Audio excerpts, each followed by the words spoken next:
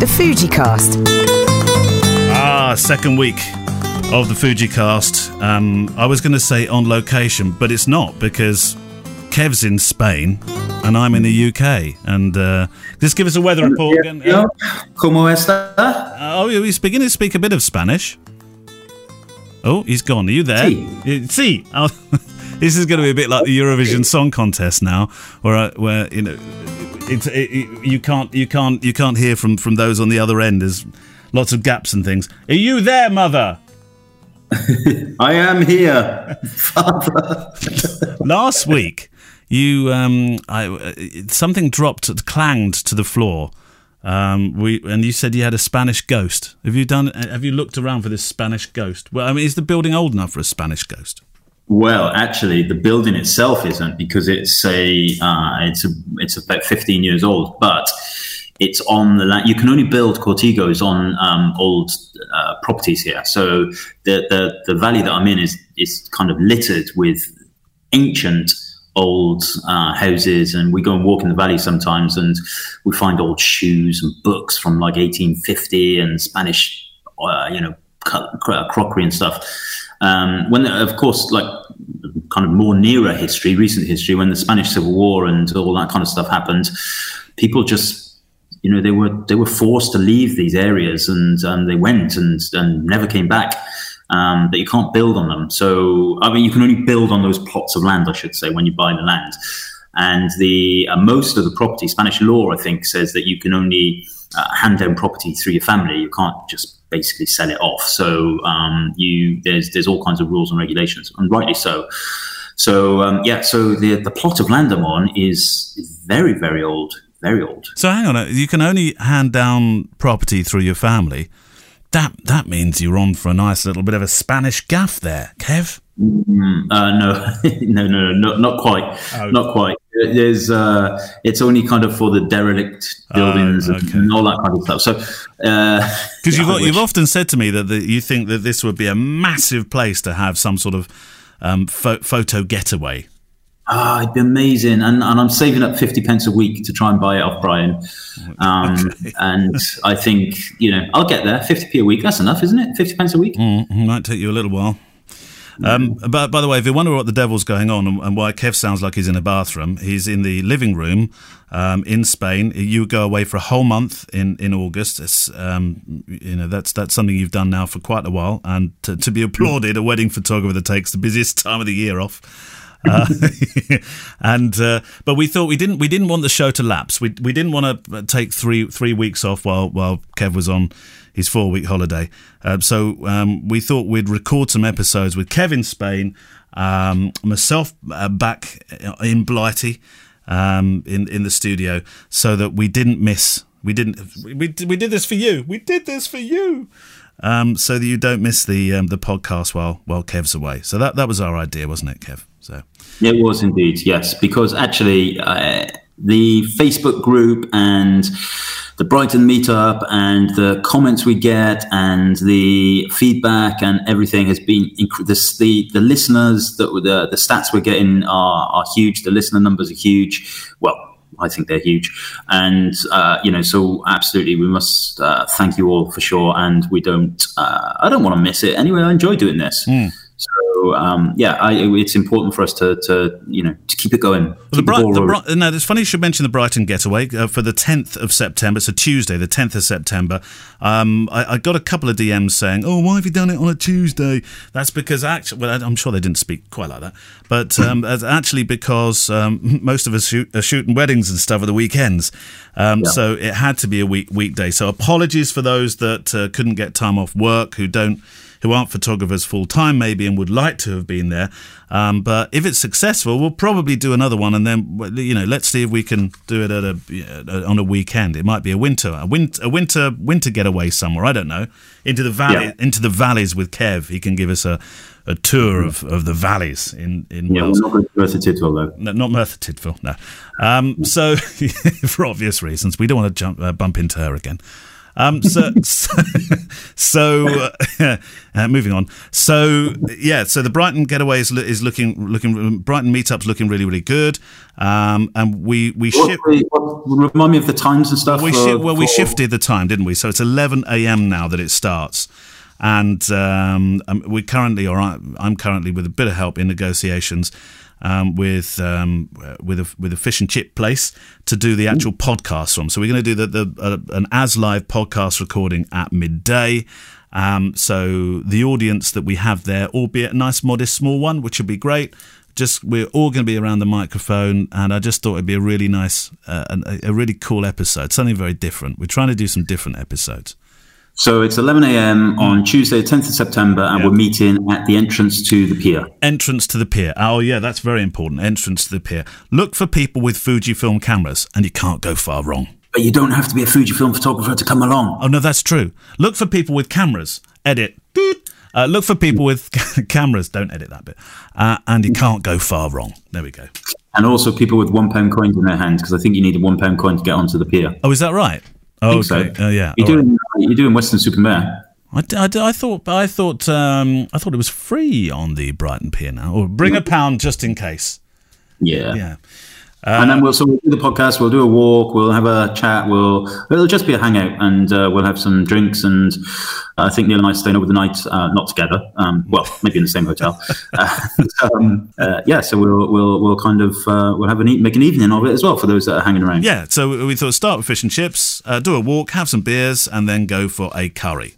Everything always with myself and Kev ends with a curry. Always. So anyway, let's grab some questions. You've got some there. Okay, Albie's just about to walk into the room. By the way, hi Albie. Say hello to Neil. Hello. Hi Albie, how you doing? Good. Have you been in the pool? Yes. Now tell me, is Dad ever in the pool, or is he just on a lounger, just drinking beer all the time? He's sometimes in the pool. Is he? Is he a strong swimmer? Oh, he's always in there photographing you underneath with your goggles and things. Yeah. Yeah. That's fun. Have you seen any creepy crawlies yet, Albie? Rosa's catching crickets. Right. I did catch a spider, but it was tiny. Oh, right, okay. It only counts if it's the size of your cereal bowl in the morning, Albie, okay? Yeah. All right. Are you back out to the pool? No, I'm going to catch crickets with Rosa.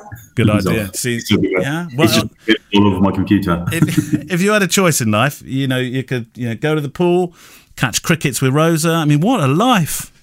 Yeah. Watch out! Okay. Watch out, crickets! They're coming for you. They're actually cicadas, not crickets. But anyway, right. So I have two questions, both from James Souls, and they're both related. So I'll kind of merge them. And he says, "Thanks for the podcast. Blah blah blah blah blah. I'm building up to attempting to go full time by mid 2020, and at the ripe old age of 37. And the question is about color calibration, PC monitors, and sRGB or Adobe RGB. Mm-hmm. And what do you use to calibrate, and do you use sRGB or Adobe RGB? Okay, so I use sRGB all of the time. Anything that's going to be displayed digitally, it has to be converted to sRGB anyway. If you put an Adobe RGB image on a web browser, it would look horrible. So sRGB. The only time I would ever think about using ARGB is if I was printing for an exhibition or something, and they insisted on ARGB because it does have a bigger color spectrum. But really, it's not anything that goes through my mind. Calibration wise, I use the Color Monkey stuff from X-Rite Photo. And that's very good. It's important. I think it's important to calibrate my screen, my studio screen at least.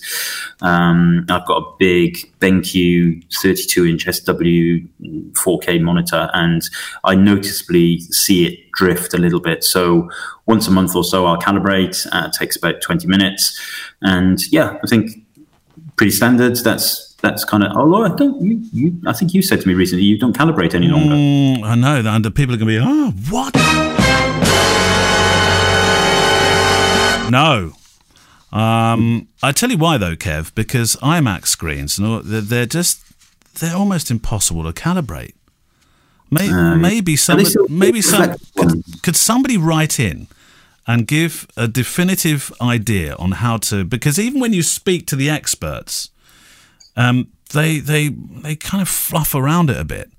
IMAX screens are incredibly difficult to calibrate, I've found. Put in a regular monitor into an Apple. Well, I could do. Yeah. I did. I had the BenQ one, but the problem with I had the massive Mahusive 32-inch BenQ monitor. It's the SW. It's the one you've got, I think. Yeah. But all it did was slow up video editing immeasurably because the refresh rate and everything, we just couldn't keep up. So there was you couldn't sync at all. It just wasn't syncing. BenQ, don't they? They do the SW, which is specifically for photography, and then they do the PV range.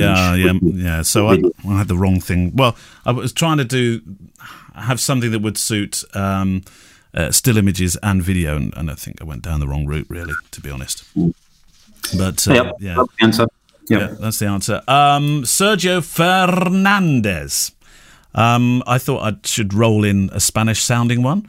Hi, Kev. Mm-hmm. Hi, Neil. Love the podcast. I was just on Kevin's YouTube page looking at videos. There's one titled Family Photography for My Wife. It seems like it's personal pictures with music and some videos for your kids.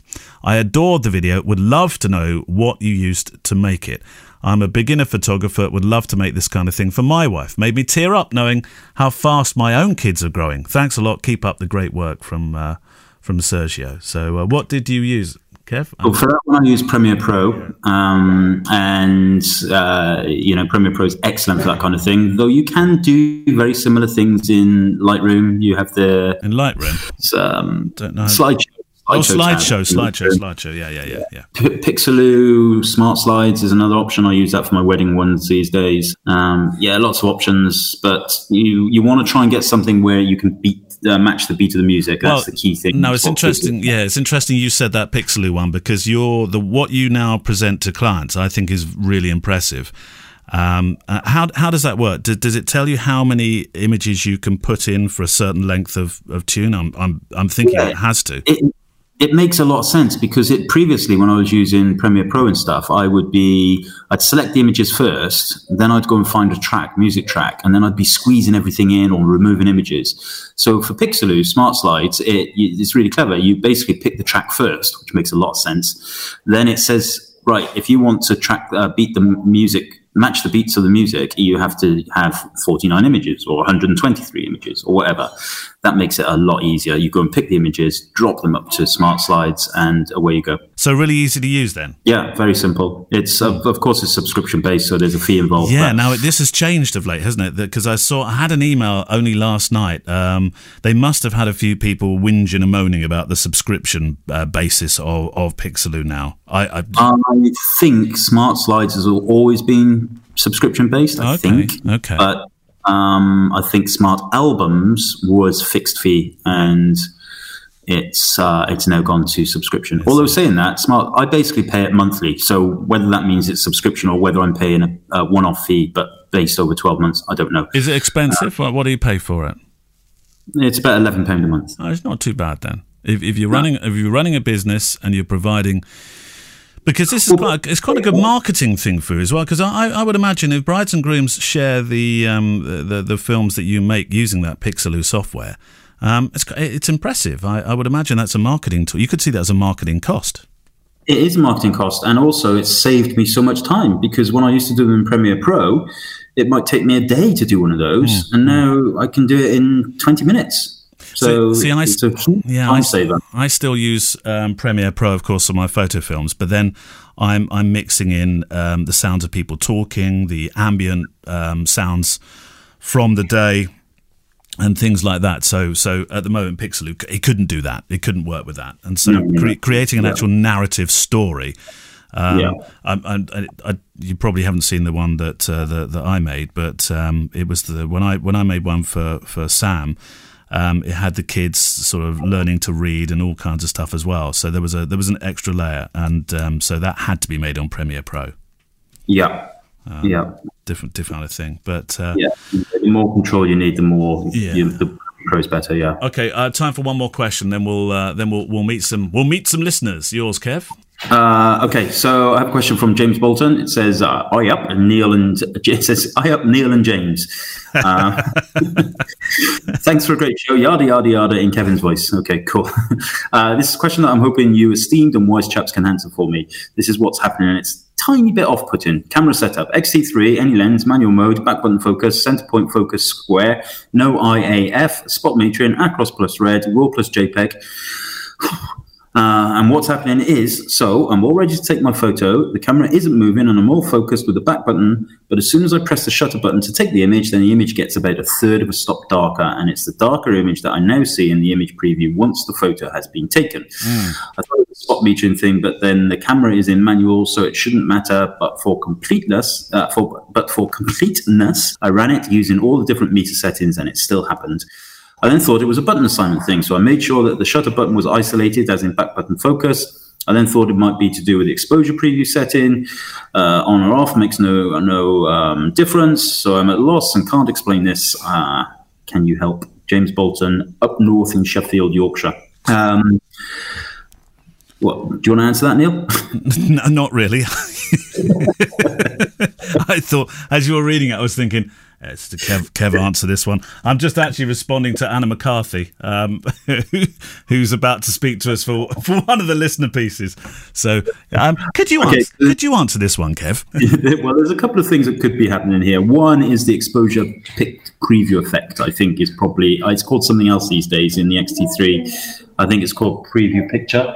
Right. And if that's off, then that will stop you from seeing the preview in the screen. So it could be that.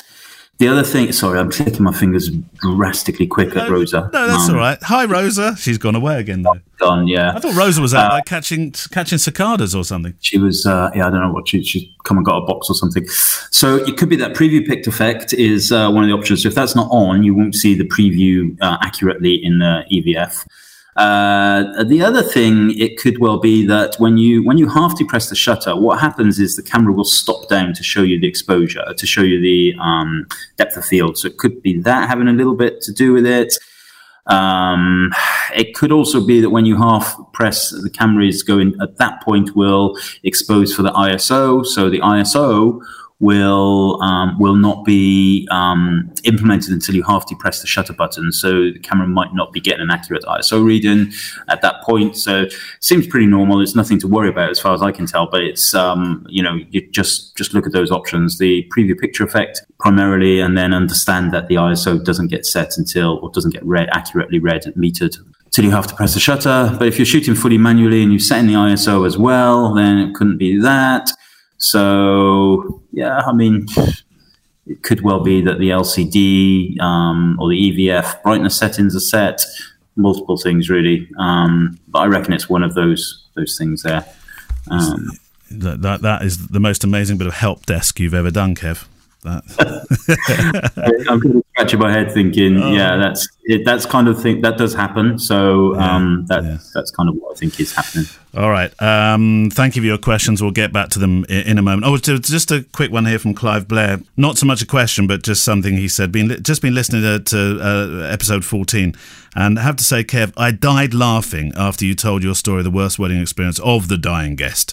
I've heard the story before, but this time, as you were telling it appropriately and out of respect for the deceased, slowed down while relating the sad part, an old lady dropped dead right in front of me, sadly. That part of the story I could take, but then you added, and she didn't recover from being dead, but she'd had a nice day. Kev, it was straight out of Monty Python. Loved it.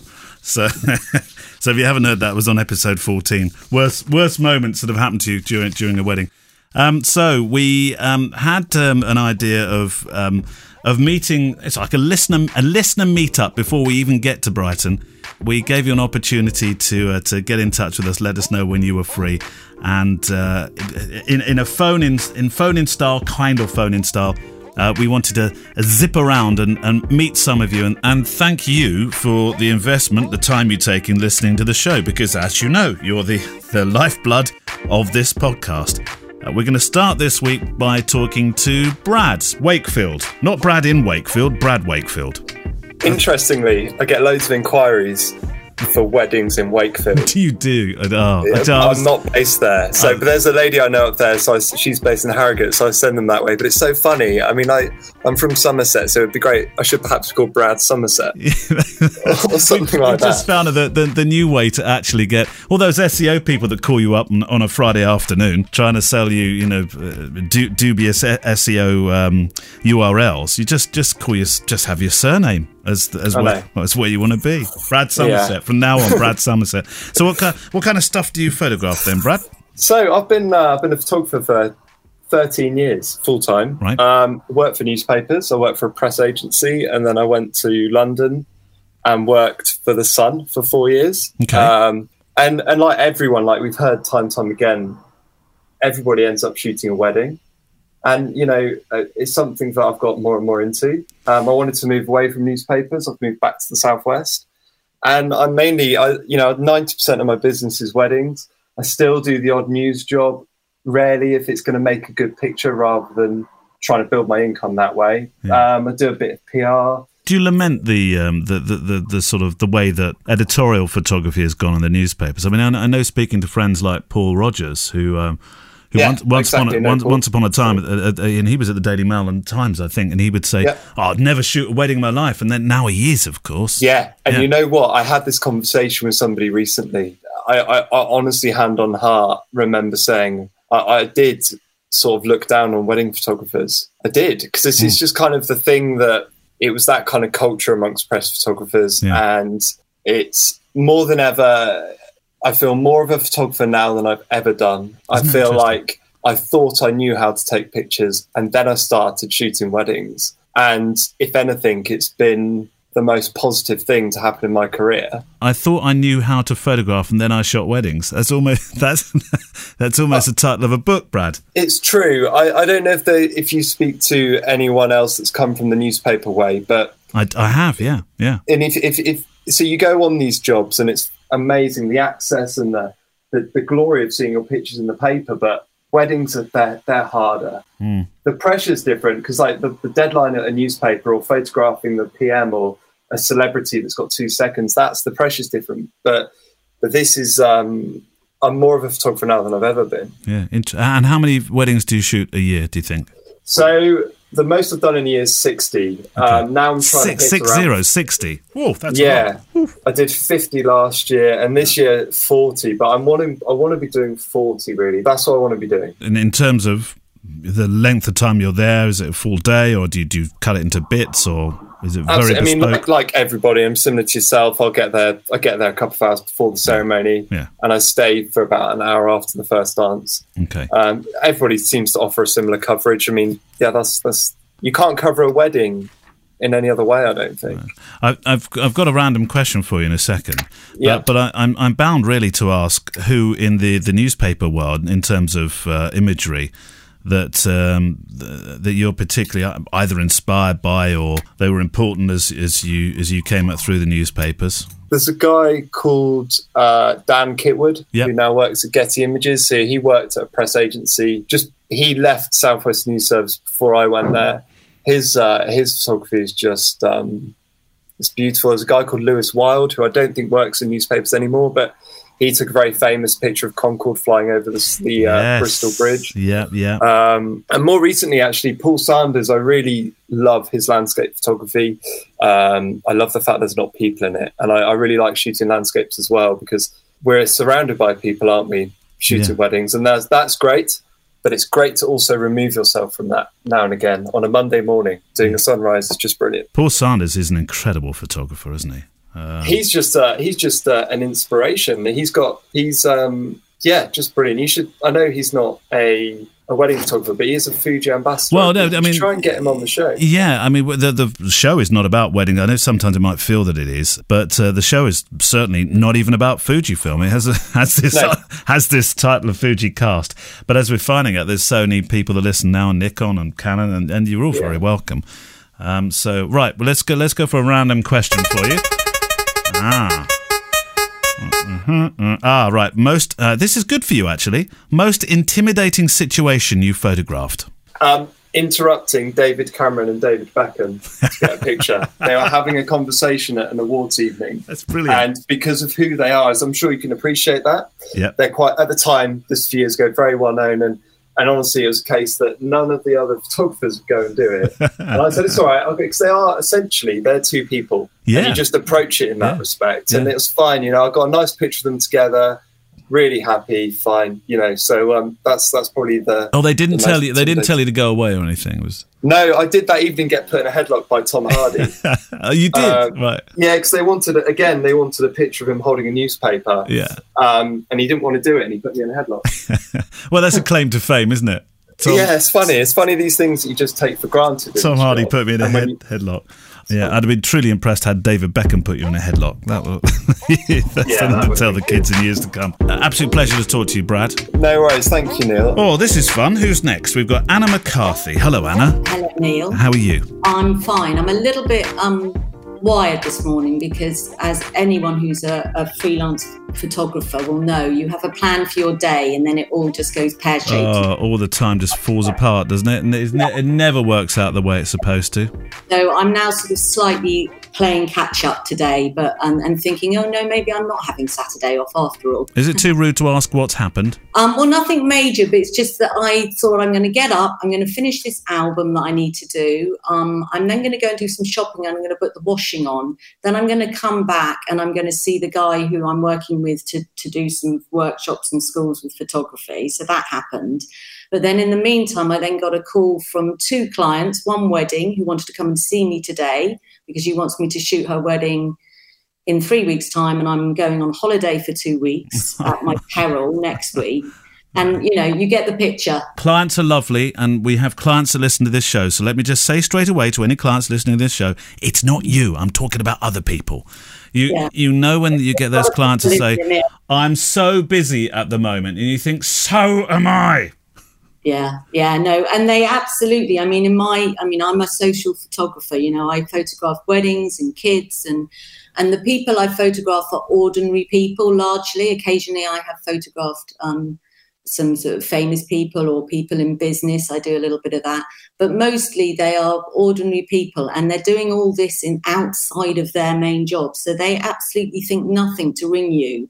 Or text you at kind of 11 o'clock at night, and you have to make a decision as a photographer as how available you're going to be. And of course that is very related to how well you're doing, because if you've got lots of work, you think, bugger it, I'm not going to speak to this person at kind of 10 o'clock at night when their kids are in bed. But on the other hand, you don't like to turn work, you're hardwired not to ever not speak to someone about a job. Yes, it's not a 9 to 5, is it? Half the battle is being able to, in 5 minutes, without wasting too much of your time, to really educate your client when you first have that point of contact with, what it's really, I guess a bit, you're taking a real interest in them at the same time as educating them as to what they're getting from you. That's what I tried to do. I think, I'm getting things wrong all the time. I mean, I've been doing this for 15 years, and my kind of main thing that as I'm sitting listening to the podcast, I'm thinking, here I am. I've been doing this for this many years, but I still feel like a beginner in so many ways. And obviously with the changing technology, and I haven't even gone mirrorless yet.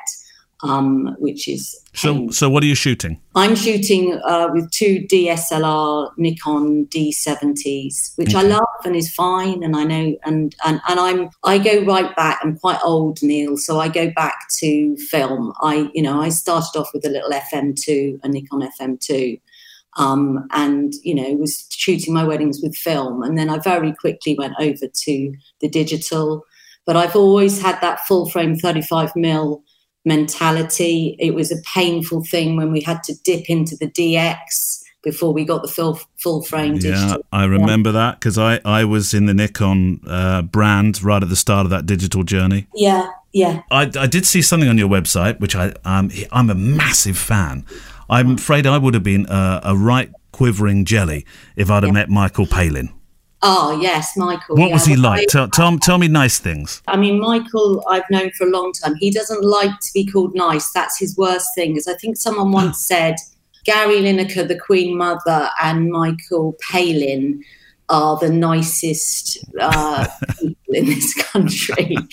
And Michael is very amusing about it because he said, if one more person tells me I'm nice. I'm going to scream. But the fact of the matter is he is really, really, really nice. Don't let him hear you say that. But no, it wasn't my photographic acumen that got me to photograph Michael. I knew him in my previous job. So for my 20s, I did English at university. So I'm a very archetypal middle-class girl. I did English at university. I came out of university, didn't know what the heck I was going to do. And I joined the BBC. Right. And I became an editor and a commissioning editor. And then I left that, and that's when I started to do the photography. And it wasn't, I am not one of these people who picked up a camera that my dad gave me when I was 5 and got hooked. Mine was a very clinical decision that I was going to leave my desk-bound job and go out and do something creative. I'd been facilitating other people's creativity, like Michael's, through working with people like that for 10 years. And I thought, no, now I want to go and be creative, and I don't want to be in front of a computer. But that was a bit of a mistake, Neil, because actually we spend so much time in front of the computer, which is why the podcasts are just so lovely, because it's a very lonely old world. It's a passive thing, a podcast. I mean, you can be doing whatever you like while you're listening to it. But I mean, can I just say, you really do. Perhaps it's hard for you and Kevin to understand, or maybe it's not because you probably listen to them yourselves. But you've got each other, so that's nice. You see each other every week to do. I presume you're together physically. Oh yeah. When we do the studio ones, I mean, I know with the Spanish ones at the moment, he's drinking beer and he's on a sun lounger. Stick in your throat having him sitting in a bloody lounger. I know. I think there's an awful lot of myth around being a photographer. And I think and I understand why it is, because it's very saturated. It's very hard to get work. You do need to invent yourself to the market and to other photographers as a positive person. But there's no doubt about it. It has its downsides. And one of them is that it's, if you're not in a partnership with someone, i.e. either emotionally or even and what I really mean is, two photographers working together. It's, there's a lot of graft and it's a lot of stuff on your own, and you have to be incredibly. Well, it can be a very lonely business. That's for sure. Yeah. And I think these podcasts are fantastic because they really, without you having to go to SWPP or go to. I'm hoping to come to Brighton, but without, you can really feel that you're in this community. So thank you. It's great. Oh, it's our pleasure. We really enjoy it. Right, I'm gonna do a random question for you. Are you ready? Yeah. I'm gonna randomise this. Here we go. It's worst shoot ever. I'm sorry, you've got a stinker. I'm just thinking off the top of my head, which is probably my first wedding ever. Right. That I did.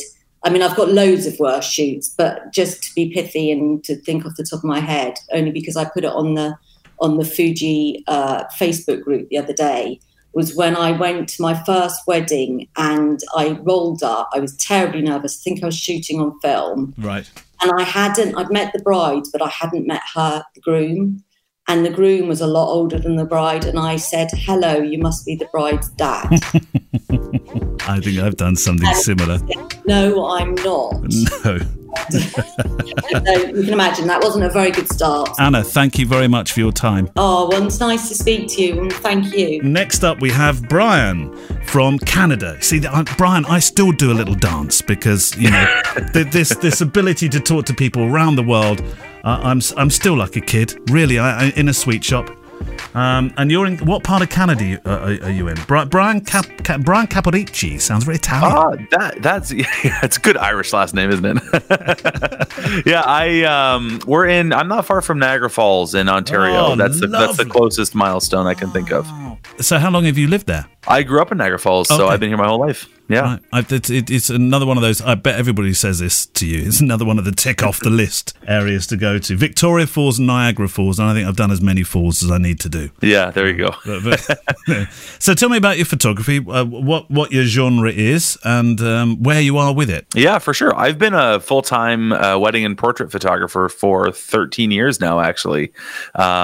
Just kind of really focusing in on that. And my previous employment or my previous job was a student, so I was right out of university, actually. Straight in the middle into of university. Yeah. I got right into it. Is filmmaking a part of that as well? So movies, no. I did it for a little while, but that's because I had a employee that was into that side of things, and so she handled a lot of that. And as soon as she moved on to other things, I just said, I can't manage that. It's a totally different art form, so it's not in my wheelhouse. So what does the studio mainly deal in then? Like mostly weddings and portraits. Mostly weddings and portraits. Yeah, okay. just photography. And the interesting thing is, like, over the years, it's obviously like evolved, but in the last 5 years or so, I've actually moved a lot into the teaching space to photographers. And so now I have a company, Sprout Studio, that we have a software and an education platform that teaches photographers about business. And is the workshop and business of business, is that strong? Yeah, well, I mean, the software company itself is full time. We've got 9 full-time staff here, so we're super swamped with that. But still doesn't take away from my passion for photography. That's for sure. Now, I'm sensing obviously a very good microphone. My ears are thinking, that sounds a little bit rich. Do you have a podcast in the company too? We do, yeah. We have, it's called The Business of Photography. I'm going to look it up now. The Business, and you have 400 episodes. Yeah, new. Yeah, 401, I think. Yeah, 401 episodes new, exactly. So you're still learning.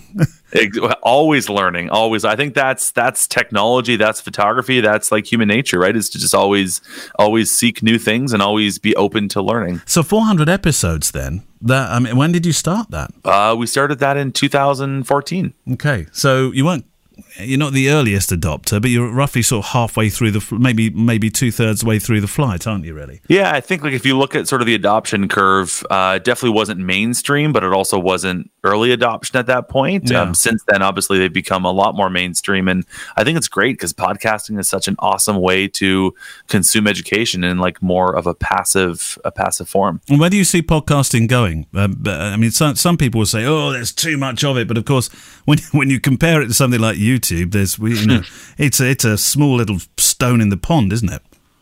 Yeah, I think the biggest thing that's missing in podcasting that I just cannot believe someone hasn't figured out is a deeper level of engagement and sort of involvement in a podcast. Like, wouldn't it be great that while we were talking right now, if I mentioned something, whoever's listening to us could pull up their phone and like see what I just said, or click on a link that references what I just said, or join a community discussing, this tagged point in the episode. Like there's no engagement there. It's just still what it was 20 years ago, which is it's an MP3 file that you download your phone. It was an absolute pleasure to talk to you. I'm going to give you one of our random questions.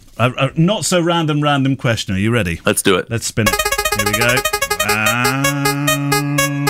One piece of kit you'd love to own. There we go. Look, I've just given you a checkbook. It's as big as you want it. The Fuji Class W film camera. Would you?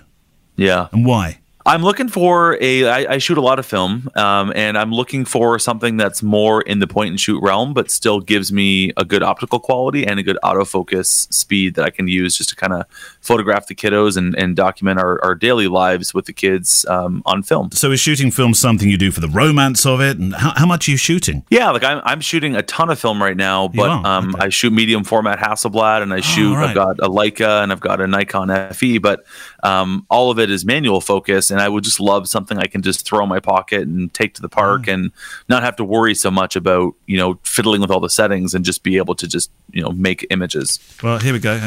There's a check. Take it away, and I'll keep an eye on the mail. I appreciate that, Neil. Go and buy it. Well, it's been an absolute pleasure talking to you. You live in one of the most beautiful parts of the world, by the sound of it. Yeah, it's great here. It can't be difficult selling a good wedding story where you are. We've got the vineyards here too, a lot of wineries. So there's a big industry there for the wedding space, which is just beautiful to photograph in. The trouble is, I'd be in the vineyard getting drunk. I think I wouldn't be able to take any pictures. Hey, where's our photographer? He's over there, over the hill. You don't need him.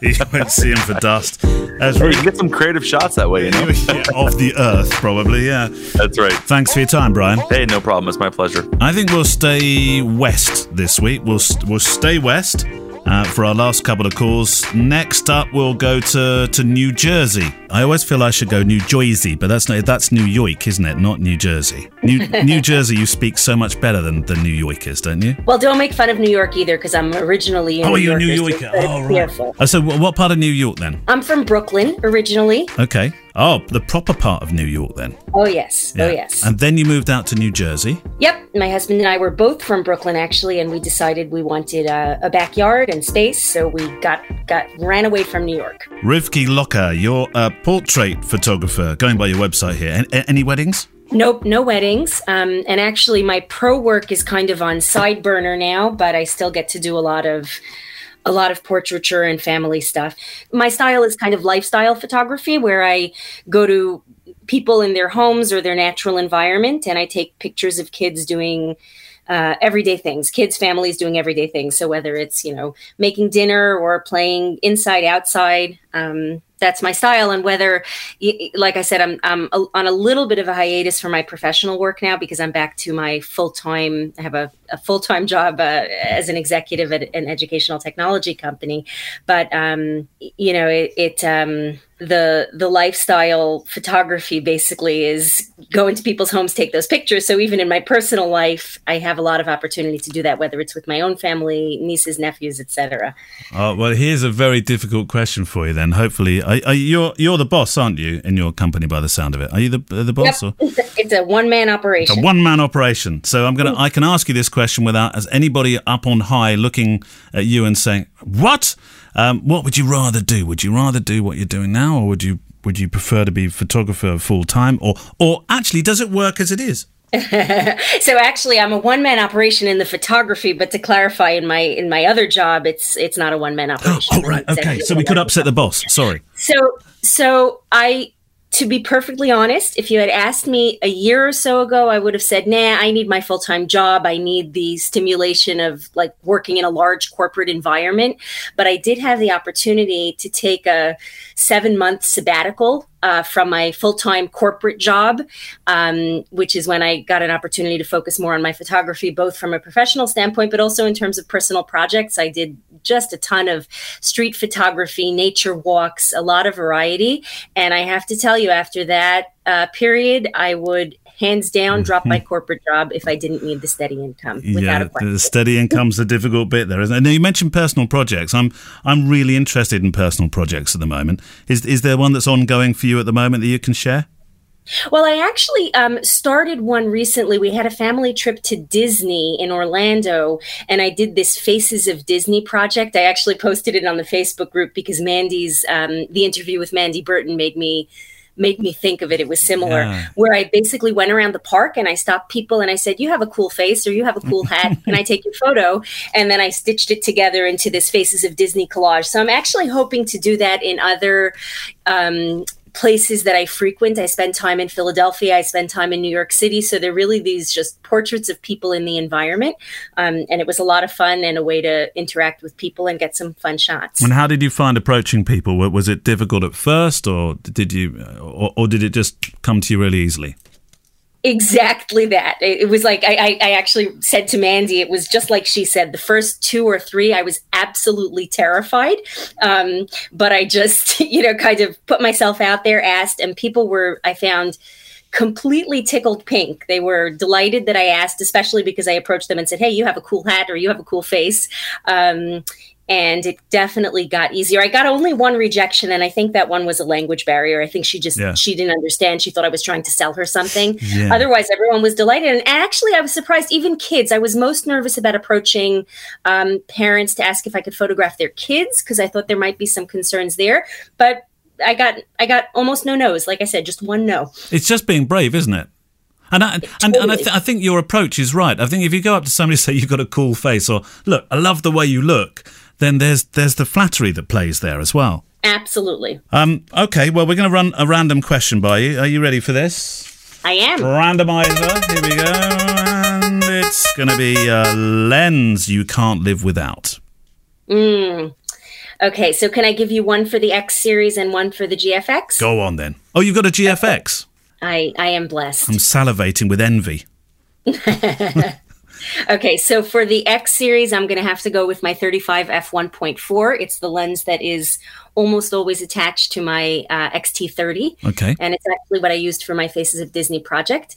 I'm going to say magical, which I know is an overused word with that lens, but it's got this almost medium format, amazing contrast. I just love it. People love it. Do you know, I got rid of my 35, the equivalent of 50 millimeter. I just, for some reason, on all my Fujifilm experiences with a 35 millimeter have not been good. I don't know why. And Really? now I'm beginning to wonder if it's me, because, well, I am wondering if it's me, because you're the third or fourth person this week that said, I love this lens. I'm thinking, Is it the focal length? Is it the focal length? I don't know, because when I shot Canon, I mean, the 50 mil was one of my favorite go-to lenses. But strange. It's me, Rivka. It's me. Must be. Couldn't possibly be the lens. And on my GFX, I'll have to say the 110 f2 lens. I wondered. I thought you might say that. All right. Yep. Rivka, great to chat to you. Thank you so much. It was great to meet you in person. Finally, then, before we get back to Kev in Spain, who will have had at least a dozen cervezas by the time we get back to you, Kev.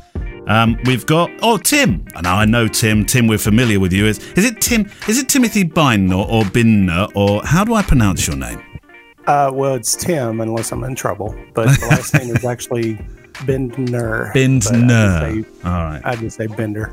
So Tim, not Timothy. No, you're not in trouble. So no. Tim, so tell me, whereabouts in the States are you? I live in southern Indiana, close to Louisville, Kentucky. All right. I know nothing about that area. What's it famous for? Louisville, Kentucky is famous for the Kentucky Derby. What's your genre? What do you like photographing, Tim? My personal genre is either nature or a little bit of landscape, but mainly nature. And are you lucky enough to be paid for that, or is it an enthusiastic thing that occasionally brings in some money from things that you sell? How does that work for you? Basically, the only money I get from my photography is senior portraits or family pictures. Okay. So my nature photography is basically just for my own personal catalog and hobby, if you will, because I also like to hike a lot, so it walks hand in hand. Now, the fact you like to hike, it's beginning to make sense why a mirrorless system would be good for you, because you're trying to keep that weight down, yeah? Yes, sir. Yes, sir. Yeah, it makes a world of difference. I came over from Nikon, and just the weight difference was the main thing that drew me to Fuji, and just like you said, the weight and just the fact that the pictures were much better with what I had. So, what do you keep in the bag then, Tim? Take me through a Tim Binder camera bag that you would take out on a hike. Well, I actually have two bodies. I have the XT2 and the X100F. I just recently got the X100F, so I usually use that on my street photography stuff. But when I'm hiking, I use the XT2, and I only own 3 lenses. I own the Kit 18-55 lens. It's a brilliant lens. I love that lens. The 35 f2. Yep. And I actually have a Yashica 50 millimeter vintage lens, if you will. So everybody's talking about vintage lenses at the moment. I must get myself a vintage lens. Obviously, Kev talks about it. You've just talked about it. Had a few other people mention it. Yeah, the thing about it is, I ended up getting the lens and the adapter for it under $50. So I figured, what the heck, it could. Yeah, it's really clear. I mean, of course, it's full manual, which is a lot of times what I shoot anyway. But it's really clear lens. It's one that I'll probably use the most, honestly. Any tips on what to look for when you're buying a vintage lens? I mean, you're talking to somebody here, Tim, who's never bought a vintage lens, or not knowingly. Well, not one that I've used in action. I think I've got some of the. Yeah, I've got a couple behind me, but they're for decorative purposes. I would say the best thing to do is number one, research the lens. Look out on places like 500px or Flickr, and look at the shots that come from that. But also make sure that you have the proper mount for your camera. Yeah. So that the actual lens itself will work. You've got a random question coming up. Let's randomize that randomizer. So, oh yes. Best photography book you own. Perhaps the one you most look at. Ooh, boy. I would say I don't have a whole lot of them, but I have bought one from somebody that you interviewed not too long ago, Sean Tucker. Yeah. I have the collection one. Have you got two yet? I haven't gotten two. Actually, I need to order that because I know he's probably going to be shutting that down soon. Yeah, I think he ordered. There were only 1,000 of number one, weren't there? And there were. I think Correct. He did 1,500 of number two. Yes, maybe yes. more. Maybe did another run on that. I'm looking in my. You'll love this, Tim. I'm looking up to my right hand corner. Well, not that you can see it, but I can see. I've got the volume 2 there. It's right in front of me. So I would get on that as soon as you possibly can. Okay. Well, the cool thing about the volume 1 is I actually got it for my 50th birthday, and he autographed it for me. So. Oh, fantastic! Well, he's just one of the most incredible, generous people you'll meet, and in terms of his time, and so. Really, I interviewed him for the Breathe Pictures podcast, and by extension, we used it, of course, on the FujiCast as well. I must admit, when I went to leave Tim, he said it was almost like he said, "What? Aren't you staying a bit longer?" And I felt like I'd outstayed my welcome as it was. But Tim, it's been an absolute pleasure talking to you. I'm glad we see your emails pop up from time to time, and I'm glad at last we've been able to chat. So pleasure talking to you, Tim. Yes, I much appreciate it myself. Thank you so much. And thank you so much to everyone who put themselves forward to have a chat with me on the show during this summer special while Kev's in Spain and I'm in Blighty. We've given the interviews a rest for a couple of weeks. We thought we'd talk to you, and then we're coming back with loads more interviews when the regular, if you like, podcast show starts up again in September. So let's go back to Spain, go back to Kev, and back with the questions. Robin Chun, Kevin, not so long ago, you did a video on your favourite camera bag. Was it a Wotancraft, a Wootencraft? What was that bag? I think it's pronounced Wootencraft. Wootencraft. Yeah. And is that your favourite camera bag still? It's my favourite. Well, it's the one I use for street when I'm not doing workshops and stuff. I have to kind of lug so much around. But yeah, I still use it. It's not the one I use for weddings. I still use my Magnum. Oh, your Magnum thingy. Yeah. Okay, so your question, Kev. It'll be a slightly shorter second part, by the way, boys and girls, because Kev's got to go on a beer run. They've run out of beer. Again. To get hungry. Okay, so actually, this don't blame it on the children. You need more beer. This isn't a question as such. This is just a really lovely story, actually, from Ben Pollard. Hi, Neil and Kev. Thanks for such a great show, wonderful content, etc., etc., etc. Nice friends, blah, blah, blah. It interested me in the last episode where you discussed late cancellations, as I recently had a same-sex couple split just 4 weeks ahead of their marriage. I don't know what that was, probably 4 or 5 weeks ago now we talked about this. I was asked to refund but stood by my contract. There was no argument, but was asked to attend what became a party for the one girl and a small party of close friends and family. My fear that this would be a rather depressing drink fest to wash the tears away was completely unfounded. I spent a wonderful evening with a bunch of Liverpudlians singing karaoke, and the only tears were ones of joy.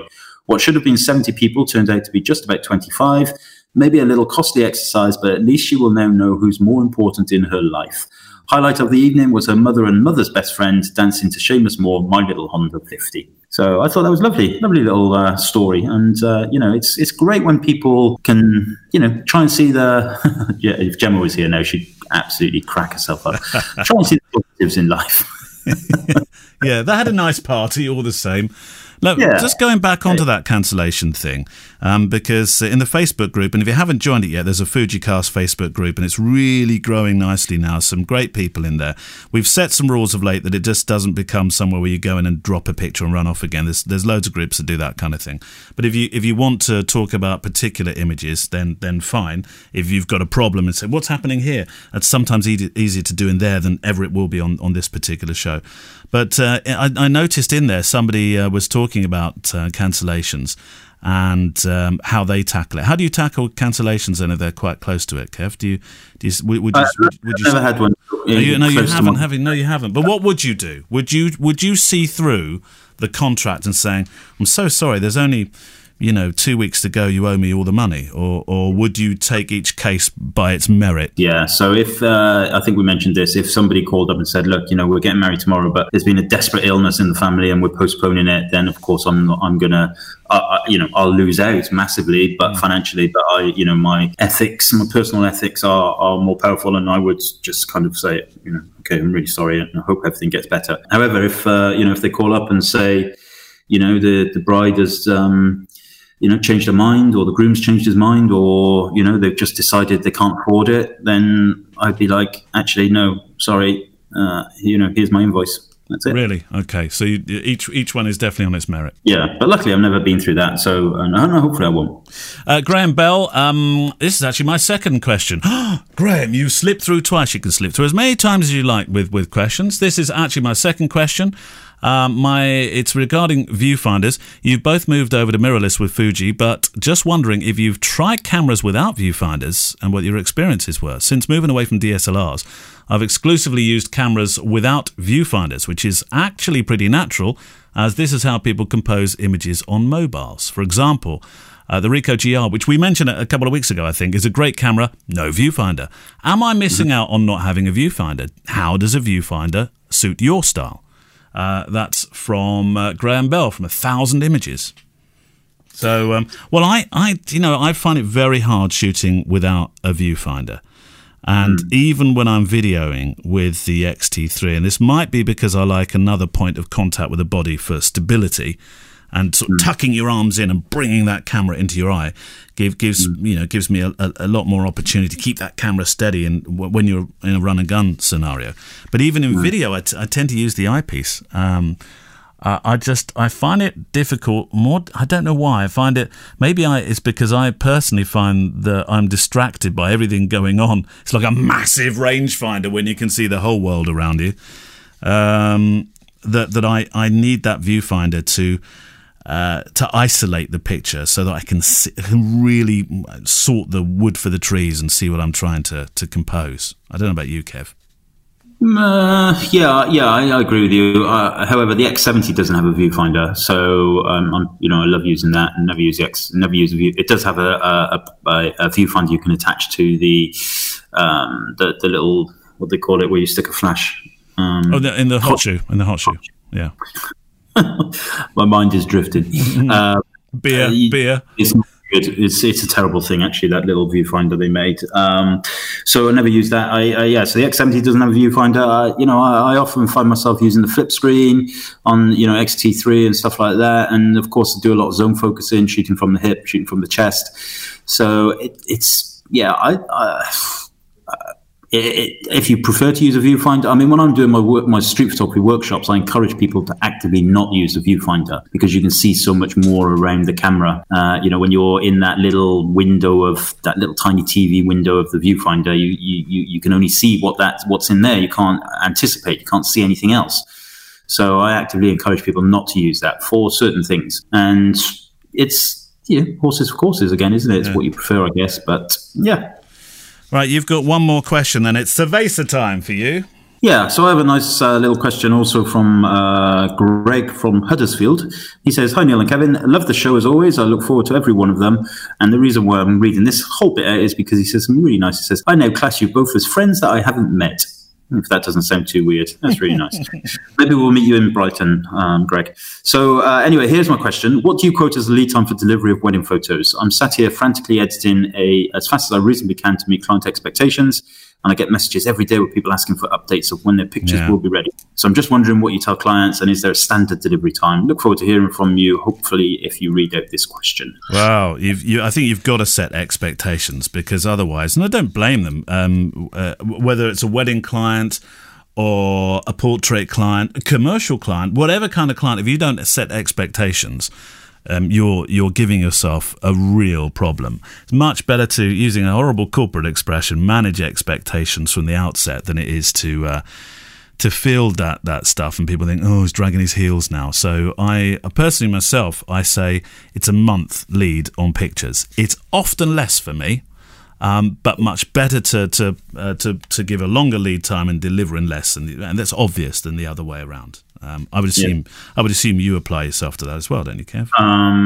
6 weeks. Sometimes I don't hit that 6 weeks, but I do try. And I do also get those questions a couple of days after the wedding. Can you just send us a couple? And actually, my reply is usually pretty standard, and it's along the lines of, if I start dipping in now, I'm going to be rushing those images, and I'm never going to be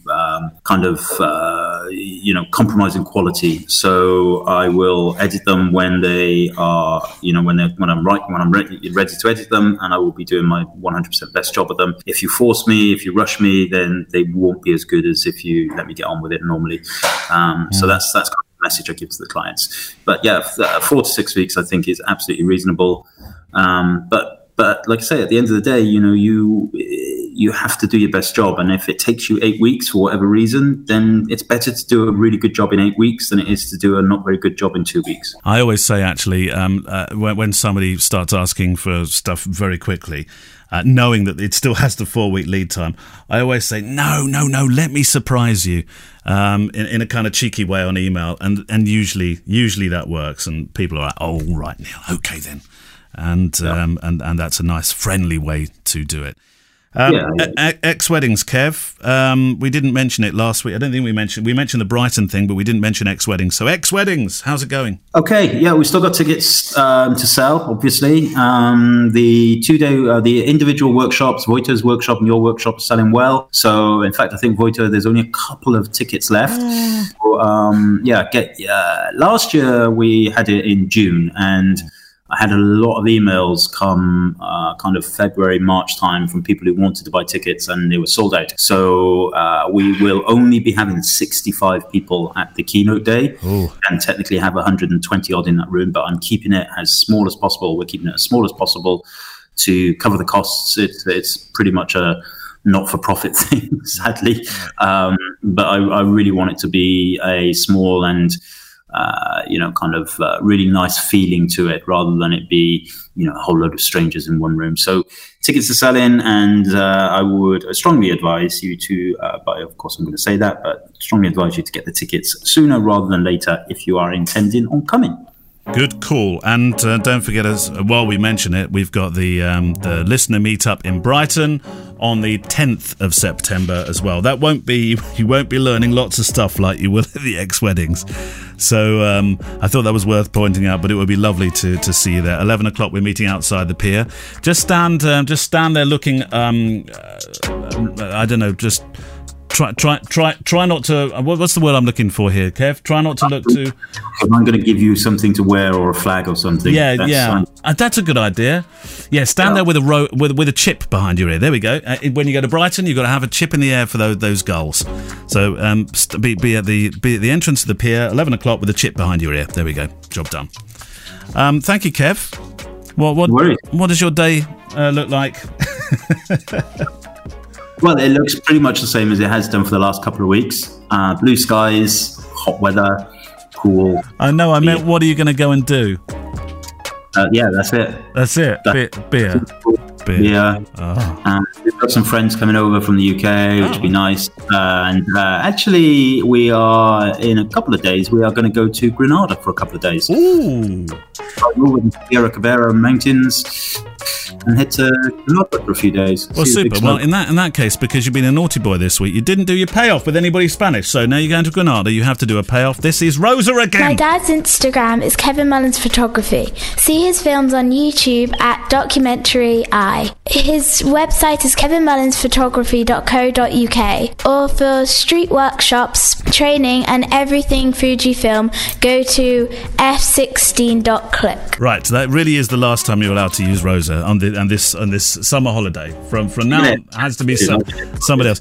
Thomas this week for me. My dad's Instagram is Neil James. See his films on YouTube at Neil James Photo. His website is neiljames.com for pictures and one-to-one mentoring. And you can hear his other photography podcast, which is called Breathe Pictures, wherever you get your podcasts. Oh, and don't forget his name is spelled Neale. Right. Have a nice day, Kev. Drinking cerveza, chasing cicadas. He's already, have you already gone? Nice one. What do you say? Buenos dias? Oh, no, it's not. How do you say goodbye again? Buenos dias is good morning. But goodbye, Kev. Goodbye. You've learned absolutely nothing. All you've done is say that. Go on. I have it sorted. Stay there. In the next 10 seconds, Kev, the music's running out. Adios, amigos. Adios, amigos. Indeed. Adios, amigos.